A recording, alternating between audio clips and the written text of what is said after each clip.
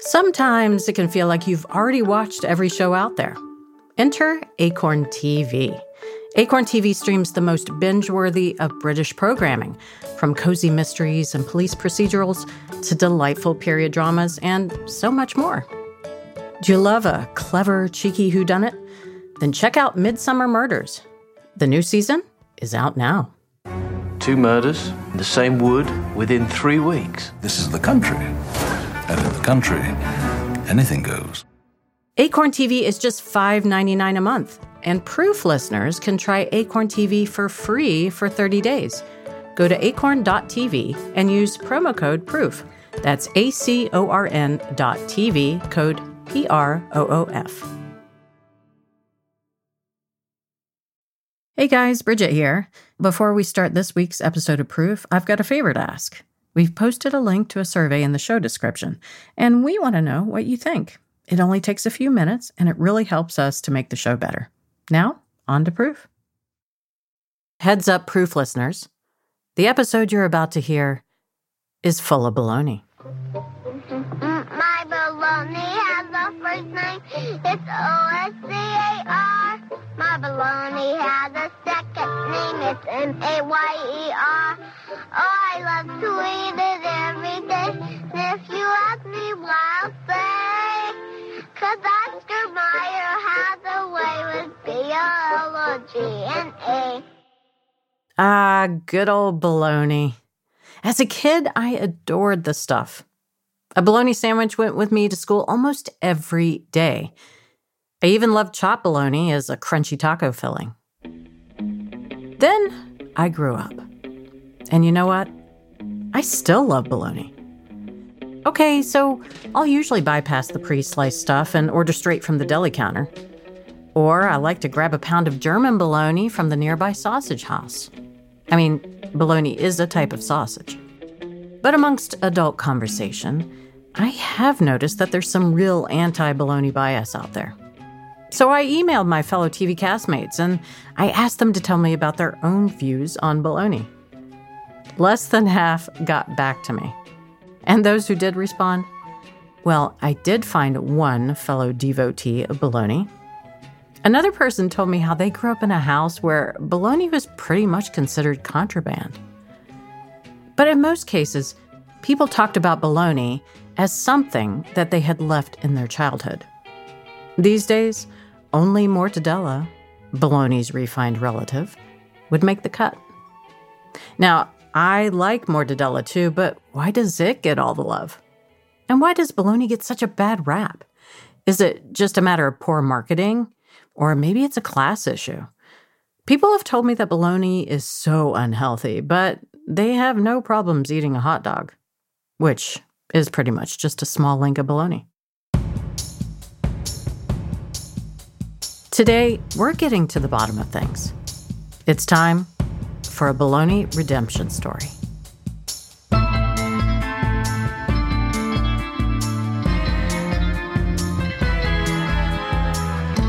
From America's Test Kitchen, I'm Bridget Lancaster, and this is Proof.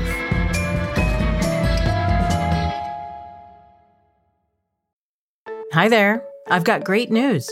You never have to make the decision between sending flowers or delicious chocolates as a gift ever again. With Edible, you can send it all. Every order is sent direct from your local store. Edible has everything. Fresh fruit arrangements, handcrafted baked goods, and boxes of decadent chocolates. There's something for every occasion and budget. And it gets better. You can get same-day delivery or free next-day delivery. Visit edible.com or your local Edible store and get $10 off your order when you use the code PROOF at checkout. That's edible.com, offer code PROOF.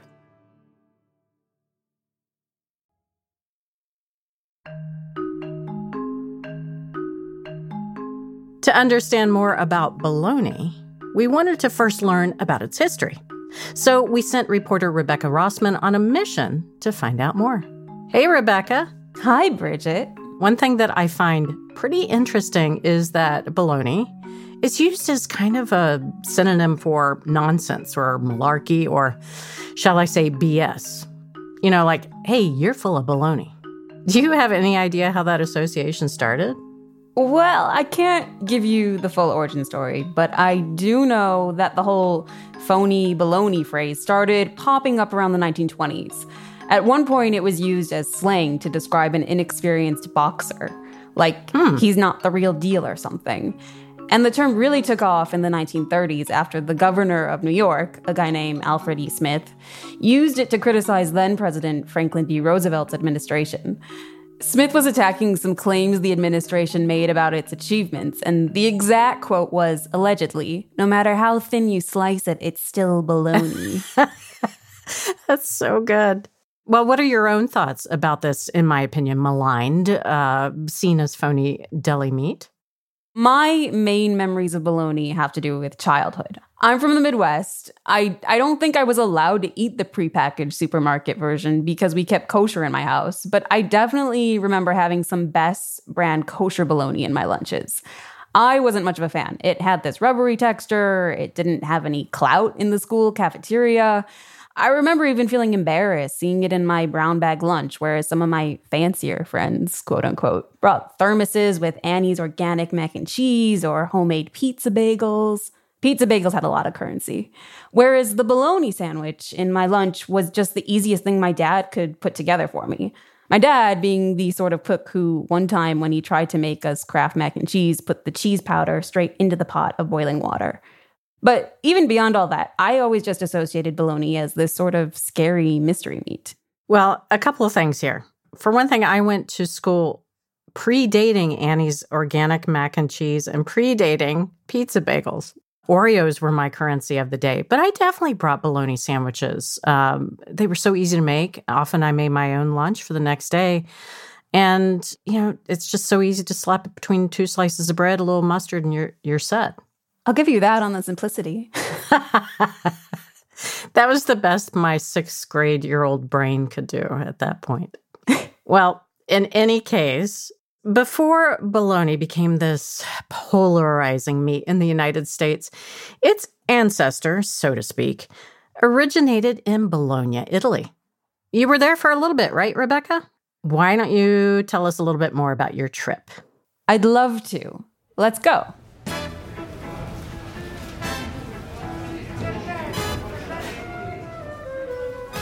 The first thing you should know about Bologna is, aside from being just an all-around beautiful city filled with porticos and gorgeous piazzas, is that it's also considered sort of the food capital of Italy.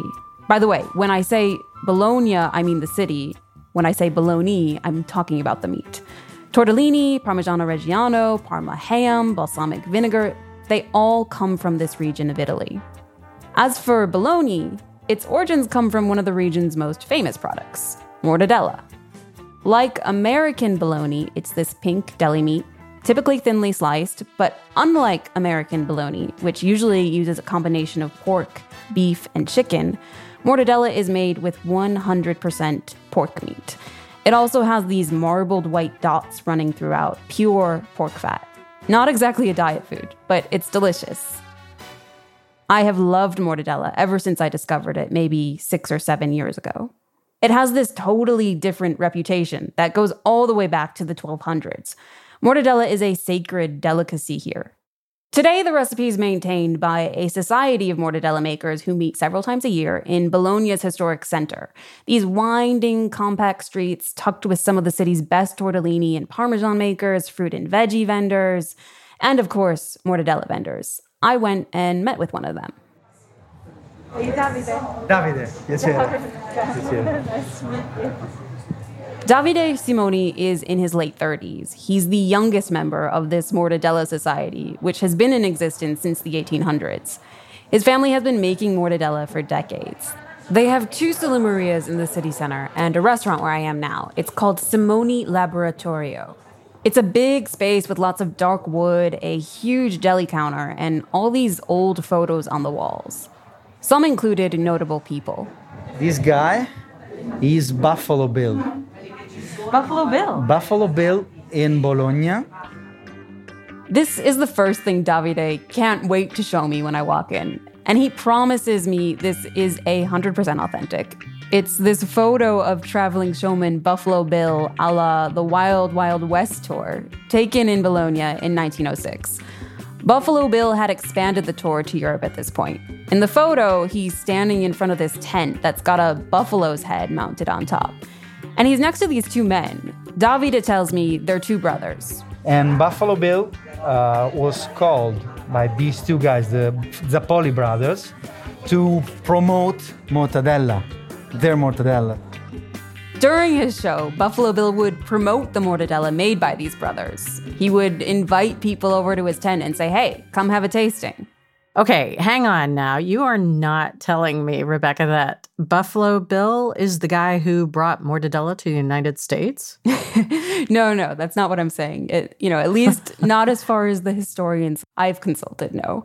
That would be a good story, though. We'll get to more about that history later, how mortadella came to the US. But first, I wanted to learn a couple of things from Davide about mortadella, starting with its origin story, which goes all the way back to 13th century Italy. In this street, just a few meters from here, you had, since 1242, the house of people producing mortadella. In Latin, mortare means cut really finely. So in English, it's quite the same, the mortar, There wasn't any official recipe, but the idea was this was a salumi made with pork and cured with lots of salt and spiced with myrtle berries. They've got a peppery taste, and they're pretty distinct to the Mediterranean region, which includes the island of Sardinia. Right, a very similar flavor to juniper. But it wasn't until 1661 that an official recipe for mortadella came out. And this is when things started to get really serious. The government writes up this decree saying anyone who tries to pass their product off as mortadella without sticking to the official recipe will be punished. And I mean punished. If you make fake factory of mortadella, you're gonna pay 200 golden money and you're gonna be hanged 3 times with a rope. And all your goods will be destroyed. Well, that is intense. Yeah. From the very beginning, mortadella was regarded as this high-quality product. We don't throw nothing, never. Nothing goes to waste. Yes. And the white and the pink are mixed. Pink being finely ground cuts of pork, and the white being pieces of pure pork fat. And then we put salt, pepper, and spices, coriander. Actually, we use a little of rosemary, a little of fennel, but little. Mostly it's coriander that gives a balsamic taste. The recipe today has changed a bit. In fact, Davide tells me he regularly makes some small tweaks based on current consumer tastes. But the basics have remained the same. He's not going to get hanged for deviating a little bit from that original recipe. Davide took me through this long scientific explanation about how finely you have to grind the meat and spices. He showed me this very expensive machine he uses to grind the pork. And he also told me about the temperatures you have to cook everything at to get a perfect emulsification. This is a product that takes days to make, and you really need to know what you're doing to get everything right. There's a very specific chemistry to making mortadella, and it involves knowing the right measurements, temperatures, and also just having a lot of patience. To get that final color and texture, you also have to make sure you chop the meat really finely. And Davide actually uses a special machine worth thousands of euros to get the specific finely ground texture mortadella needs. And if you want to cut it finely, that it comes to be like a strawberry ice cream. Strawberry ice cream is actually a good way to put it. You have a color very similar to American bologna, maybe a little bit lighter, and then these delicious pieces of pork fat marbled throughout each slice. I had a couple of slices at Davide's Salumeria. Okay, so I'm trying this. It's for the radio. It's really warm. You can see the heat coming out. Oh, wow.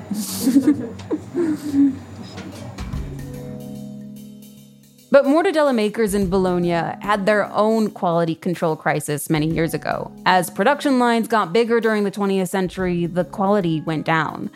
And as factories got bigger, it became harder to ensure quality control. In 1998, a special consortium was created to keep standards up. That's the year mortadella was given this official status, IGP. IGP means Indicazione Geografica Protetta. It's a special protected status for a number of products that are tied to a specific region, like Balsamico di Modena or Provolone Valpadana. Exactly. How did it taste? Oh, so good. It has this amazing meaty flavor that's just cooked to perfection. I loved the way it's sliced, super thin, paper-like slices, and those specks of pure pork fat throughout make the meat so much more decadent. Did you even bring up the subject of American bologna with Davide? Yeah, he's actually tried it. It was so bad, so acid.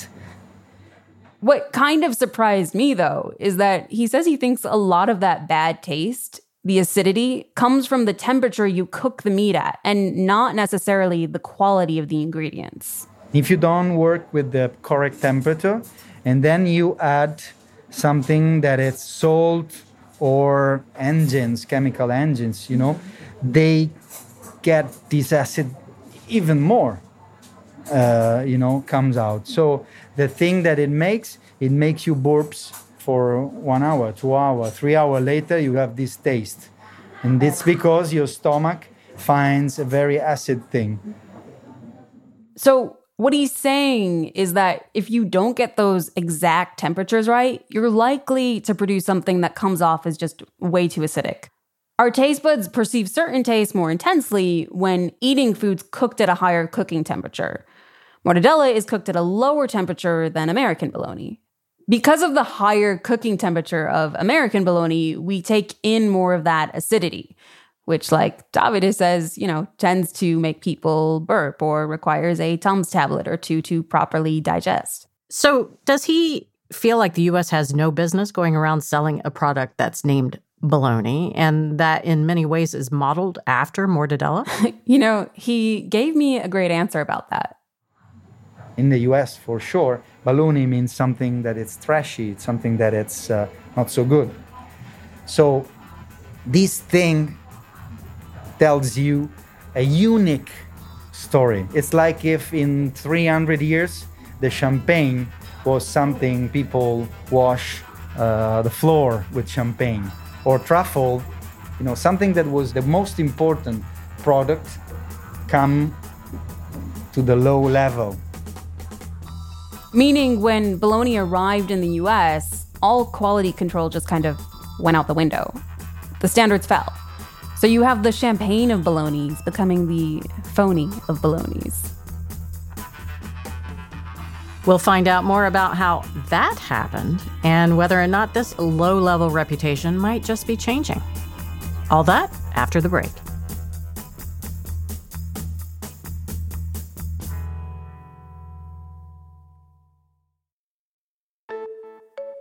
The family farmers at Pete and Jerry's Organics are passionate about raising happy, healthy hens that produce the best eggs. Here's Pete and Jerry's farmer Judith Klein of Rockingham County, Virginia. We've got scores of hens just outside, just pecking at any little bugs that they can find. And my son loves them. Like, he'll go out and walk up to me like, Mom, I want to hold one. Your son's little hands are touching eggs that are going into cartons, that are going across the country. There's got to be something that just feels so wonderful about it. It is very rewarding, just overall, taking care of the earth and taking care of our animals. We've got these bright orange yolks, and that just is such a testimony to how much access they have to going outdoors. Speaking of quality eggs, I know you have a family recipe for a blueberry cobbler that calls for using really good eggs. So it's called Mama's Blueberry Cobbler. Think back to something that just brings back the best memories. And this is exactly the feeling I get when I take a bite of this cobbler. Just gives this little crisp bite to the top of it. It feels like love, honestly. Find Judith's family recipe and more about her family farm at PeteandJerrys.com. That's Pete and GERRYS.com.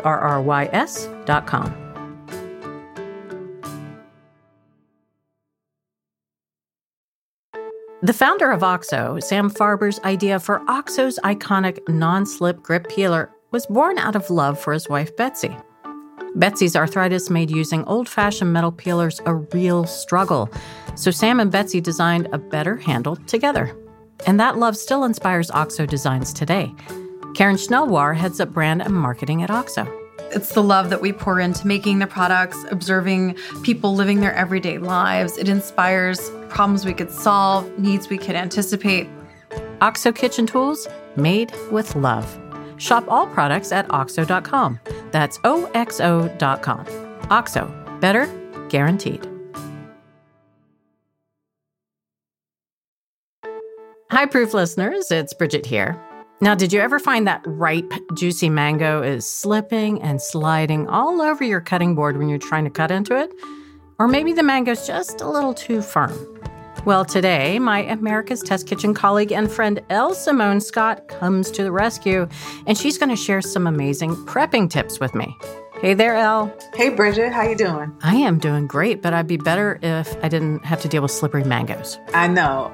So first, you're going to cut a thin slice from the end of the mango so that it sits flat on the counter. That's a good safety tip anytime you're dealing with wobbly food, right? Absolutely. And just to be safe, we're going to hold down the mango firmly if it isn't as ripe. Got it. So next, you're going to rest the mango on the trimmed end and cut off the skin in thin strips from top to bottom. Then you're going to cut down along each side of the flat pit to remove the flesh. And then you can cut the flesh as you desire. All right, well, easy does it. And thanks, Elle. Go to mango.org/proof for more tantalizing mango recipes and to learn more about mangoes.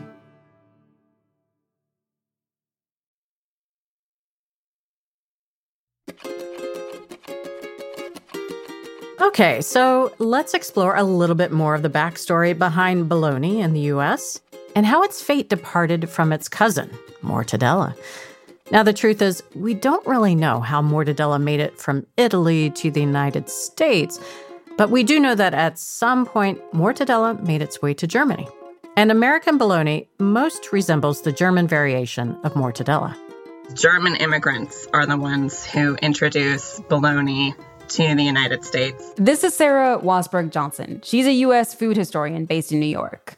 She says what we do know is that German immigrants started bringing their own version of bologna to the United States in the mid-1800s.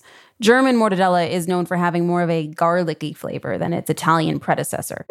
It's really popularized by German immigrants throughout the upper Midwest, Wisconsin, Chicago.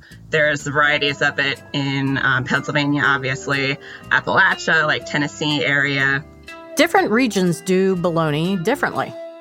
In Tennessee, you have fried bologna, and in Pennsylvania and parts of the Midwest, you have ring bologna. It's a really big thing. But overall, all these American bolognas are less fatty and more emulsified than mortadella. Mortadella is famous for those specks of pure pork fat throughout. And American bologna doesn't have to be pure pork. In fact, it's often a blend of different kinds of meats, including offcuts. Yeah, and that's a really important kind of ironic point, Bridget. Bologna has this stigma today for exactly what you just described, being this kind of gross mystery meat made of some of the disgusting, unused animal parts and connective tissue. But back in the early 20th century, bologna became incredibly popular because it underwent extreme sanitary controls and was seen as a safe meat to eat. Ah, bologna in its champagne days. At the time, the United States was really concerned about the purity of food. You know, Upton Sinclair's The Jungle is coming out around this time. People are really freaked out. Americans were just appalled at the fact that the cleanliness or lack thereof of these places. These places being the slaughterhouse factories, as described in Upton Sinclair's book. A funny story about The Jungle is Upton Sinclair said, "I aimed for America's hearts and hit their stomachs." Because, of course, he was trying to bring light to the plight of the workers in the slaughterhouses and meat factories. The Jungle inspired some real change. In 1906, the U.S. passed the Pure Food and Drug Act. It was kind of a precursor to the Food and Drug Administration. It banned the sale of any dangerous or falsely labeled food and drugs. And there was this one relatively small butcher based in Chicago who really understood the public's desire to know that the food on their plates met all these sanitary inspections. Oscar Mayer, who in 1906 volunteered to have his tiny butcher shop inspected as part of a federal meat inspection program. We admire wieners, Oscar Mayer wieners. They are so plump and tender too. It's Oscar Mayer for me and you. So I think Oscar Mayer kind of hopping on that sanitation and food purity and safety bandwagon probably gave him a little bit of a head start over maybe some of his competitors, even though he was quite a small butcher shop when they started doing that. From there, Oscar Mayer's business really started to grow. In 1919, just after World War I, he bought a processing plant. It was a big step up from his tiny butcher shop in Madison, Wisconsin. But it wasn't until the 1930s that Oscar Mayer's bologna really took off. During the Great Depression, definitely I think bologna became popular because it was so inexpensive. A lot of meat products that were inexpensive became very popular for that reason, like ground beef. Like a lot of quintessential kind of like American home cooking foods use ground beef in large part because it was widely available and inexpensive. It's cheap. It's an easy lunch. You just plop a couple of slices in between two pieces of white bread and add a little mustard. I gotta say, it's pretty tasty. Okay, well, tasty maybe by your definition, Bridget, but remember that's still subjective. But I have to admit, I did start to have my own doubts while working on this story. Though I don't know, I still just think of this sort of meat paste or batter when I think of Oscar Mayer bologna. It's just so finely emulsified. You know, that texture alone is still very off-putting to me. Well, did you ask Sarah about her own personal bologna thoughts? Yes. I don't remember us eating that much bologna. I mean, definitely I was not biased against processed food because my favorite sandwich growing up was Velveeta and Miracle Whip. And then you put it in the microwave to melt the cheese. That's an interesting combination because if you think about how we think of these foods today, bologna, Velveeta, Miracle Whip, they're all looked at as kind of imitators of other foods. And it makes me wonder, at some point, I know that people started to read food labels.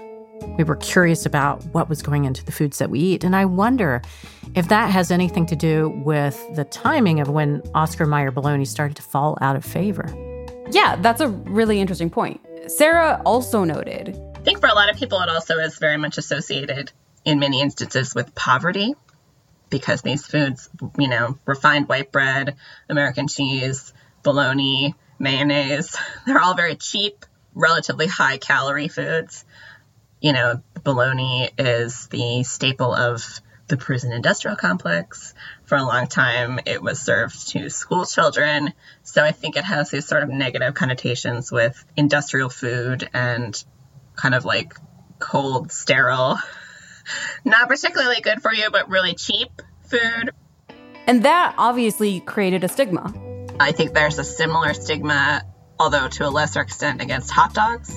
I think hot dogs have a slightly better reputation because they're so closely associated with kind of all American events, like baseball games and county fairs and stuff like that. But while Oscar Mayer might be the largest bologna producer in the United States, it's not the only one. And Rebecca, I heard that you found some people who are trying to give bologna a little redemption story, if you will, here in the United States. I did indeed. I went on a search to see if I could find some of these people, butchers, chefs, and restaurant owners reclaiming bologna's reputation, making their own bologna and sort of, you know, spreading the gospel of this meat, starting in the Midwest. It was probably one of my more enjoyable memories in terms of deli sandwiches from when I was a kid. This is Chris Ellie. He's the owner of Smoking Goose in Indianapolis. We started with a neighborhood butcher shop in 2007. So that's kind of where we laid our roots in Indianapolis. My wife, Molly, and I opened the store there. She was a middle school counselor at the time. And, you know, we just essentially kind of wanted to bring a neighborhood butcher back to an urban area of Indianapolis as it was kind of redeveloping. Today, their business has really expanded, and their primary focus is wholesale. Smoking Goose caught my eye because they make this Wagyu beef bologna, which just sounds so fancy.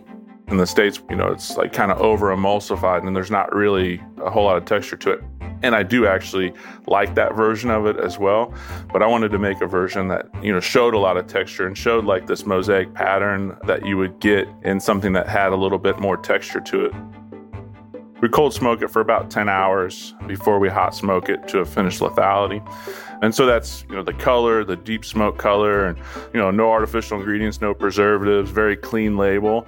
So everything we do is very slow, very, more traditional style of the production side of it. Then I also talked to these guys, Ray and Steve, who own this bar and restaurant called Stash International in Detroit.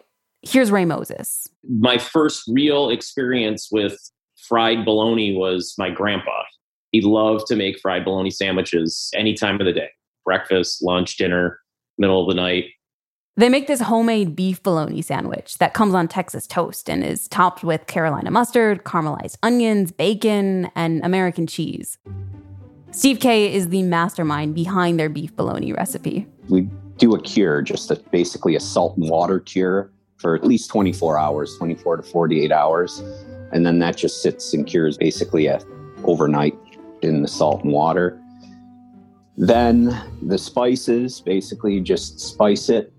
And to get the consistency, that's where I guess the work comes in is going through a food processor, because you want to get it to kind of a meat paste basically before we stuff it into the casing. Then they let it smoke for 6 to 9 hours before it's cooled, sliced, and served. They say it's one of, if not the most popular item on their menu. It's a bologna sandwich meets a patty melt, and that kind of turns people's ears a little bit. It's such a classic flavor that people crave.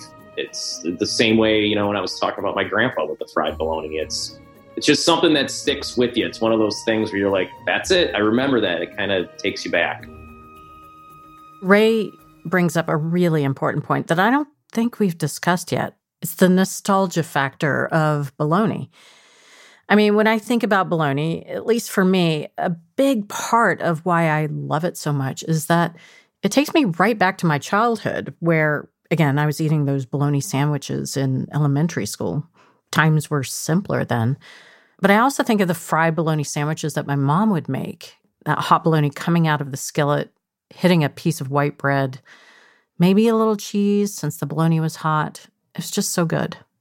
You're right. And thank you, because that's actually an excellent segue to the last person I want to introduce you to. Someone who's created an entire menu lineup based on nostalgia. My name is Mason Hereford. I'm 34. I'm a New Orleanian cook who owns a couple restaurants. One's called Turkey and the Wolf, and the other is called Molly's Rise and Shine. I don't think Mason Hereford would disagree with me when I say both his restaurants attract a lot of millennial hipsters, but for good reason. We like to use some of those ingredients from our childhood that might be overlooked in your professional kitchen from time to time. I've had some of our dishes compared to after-school snacks. Basically, it's all based around fun, and obviously we're trying to make something that tastes good and makes you feel good when you eat it.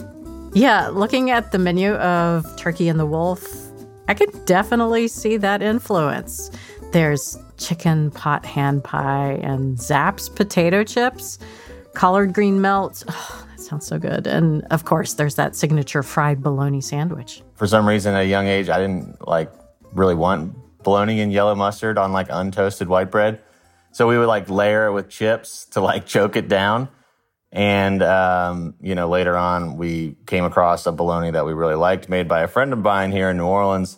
And, we got a recipe for a really good mustard from a friend's mom. We have a bakery that we really like who makes the bread. And you kind of put it all together with the best version of the ingredients. It turned out to be something we really wanted to eat. You get 3 pieces of bologna that are, cut to what we consider the ideal thickness or whatever. 2 pieces of really thick cut white bread that we toast. We put butter and we toast in a pan on both sides. Then we use Duke's mayonnaise. We're pretty brand specific with our mayonnaise choices. We use a mustard that's really sweet and really spicy. Then we have shredded iceberg lettuce, which we refer to as shreddus, and we like to think we invented that term. We have bologna and American cheese, and then in the middle there's a big handful of chips. And for the chips, we brine them in vinegar for a day or two before we fry them. So they're like sort of in between a regular chip and a salt and vinegar chip. So if the hipsters are going for it, does that mean that bologna is cool now? And I should expect to see people wearing, I don't know, bologna t-shirts or bologna beanies, maybe walking around with bologna tattoos.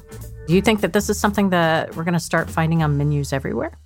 Well, I asked Mason about that. It's not like bologna's everywhere, but it's not like impossible to find it because so many young chefs have turned to nostalgia ingredients or, you know, like to mess around with like playful stuff. And, you know, the flabby bologna you have in your kid is definitely like a playful ingredient to dress up and make fun again. So Mason is actually the co-owner of another sandwich shop in Chicago called Big Kids that serves the same bologna sandwich. And because I'm from Chicago, I sent my friends Aaron and Daniel to do a taste test. They're brothers. Here's Daniel. We grew up in like a kosher vegetarian household that pretty much shuns all like preserved products. So I don't think I really knew what bologna was until I was probably 13. And then when I found out, I think I just went crazy. So when I found bologna, I was like, oh my God. I still don't really know what's inside it. I have no idea. I honestly don't know if I've ever had bologna before. I did go through like a dried meat phase for a while. The perfect bologna experts, right? So I had them order the sandwich to go. They opened it up in their car.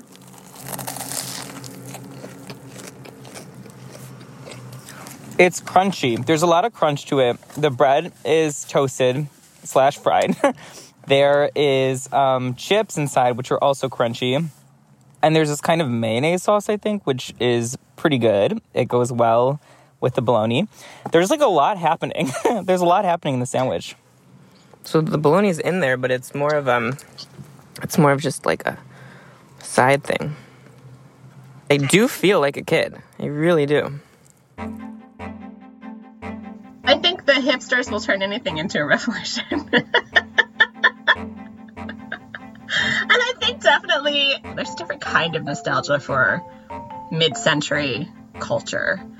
But I think for sure there's people who kind of want to take these quintessentially American foodways that are so industrial, so highly processed, and kind of flip them on their head a little bit and kind of bring them back to their original craft origins, if you will.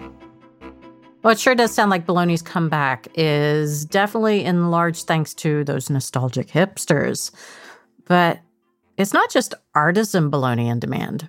I remember reading that in 2020 there was a run on supermarket brands, including some of the brands from my childhood like Armour and Conn's.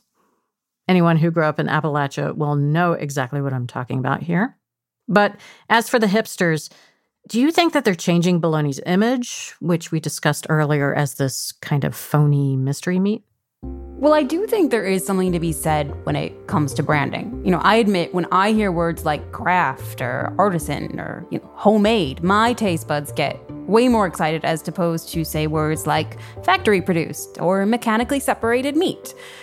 But I think, now is also a time for me to confess that going to Bologna, Italy, and learning more about how mortadella is made, then learning about how American bologna is made, the process is actually a lot more similar than I had initially thought.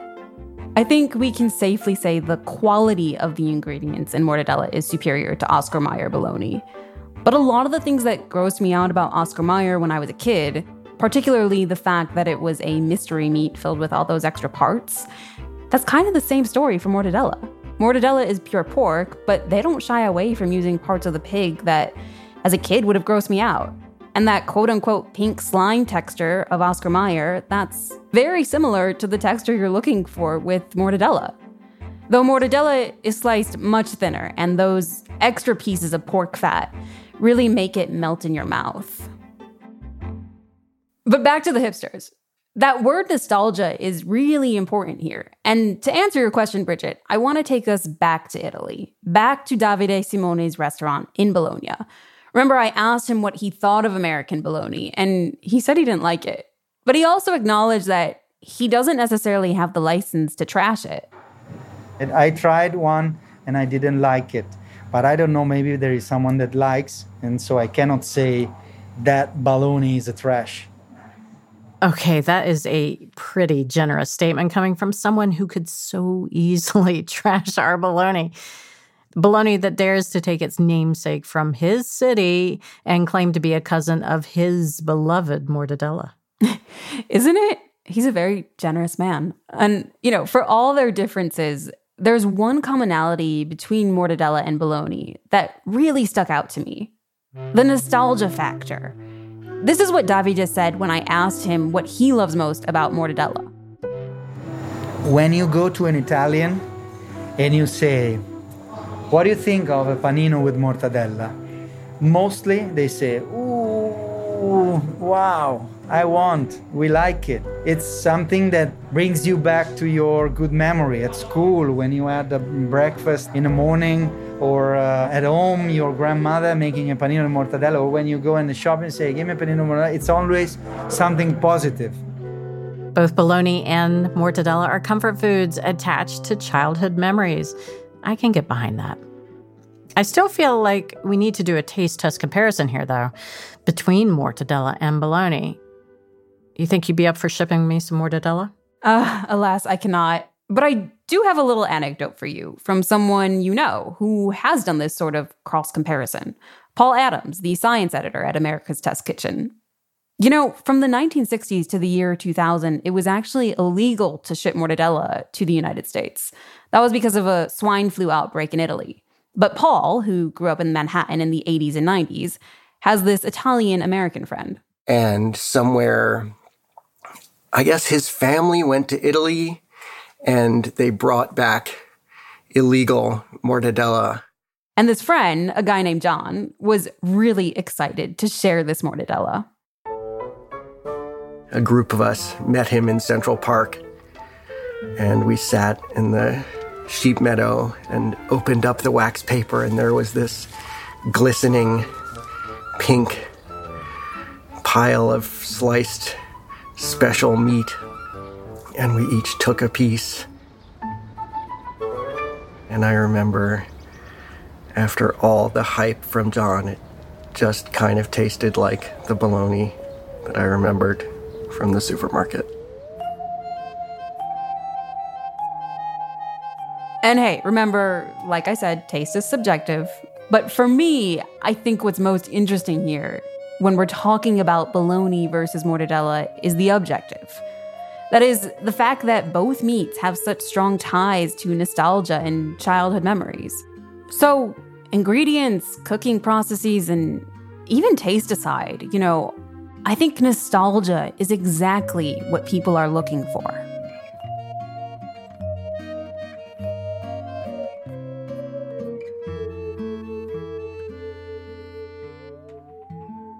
Thanks to Rebecca Rossman for bringing us this story.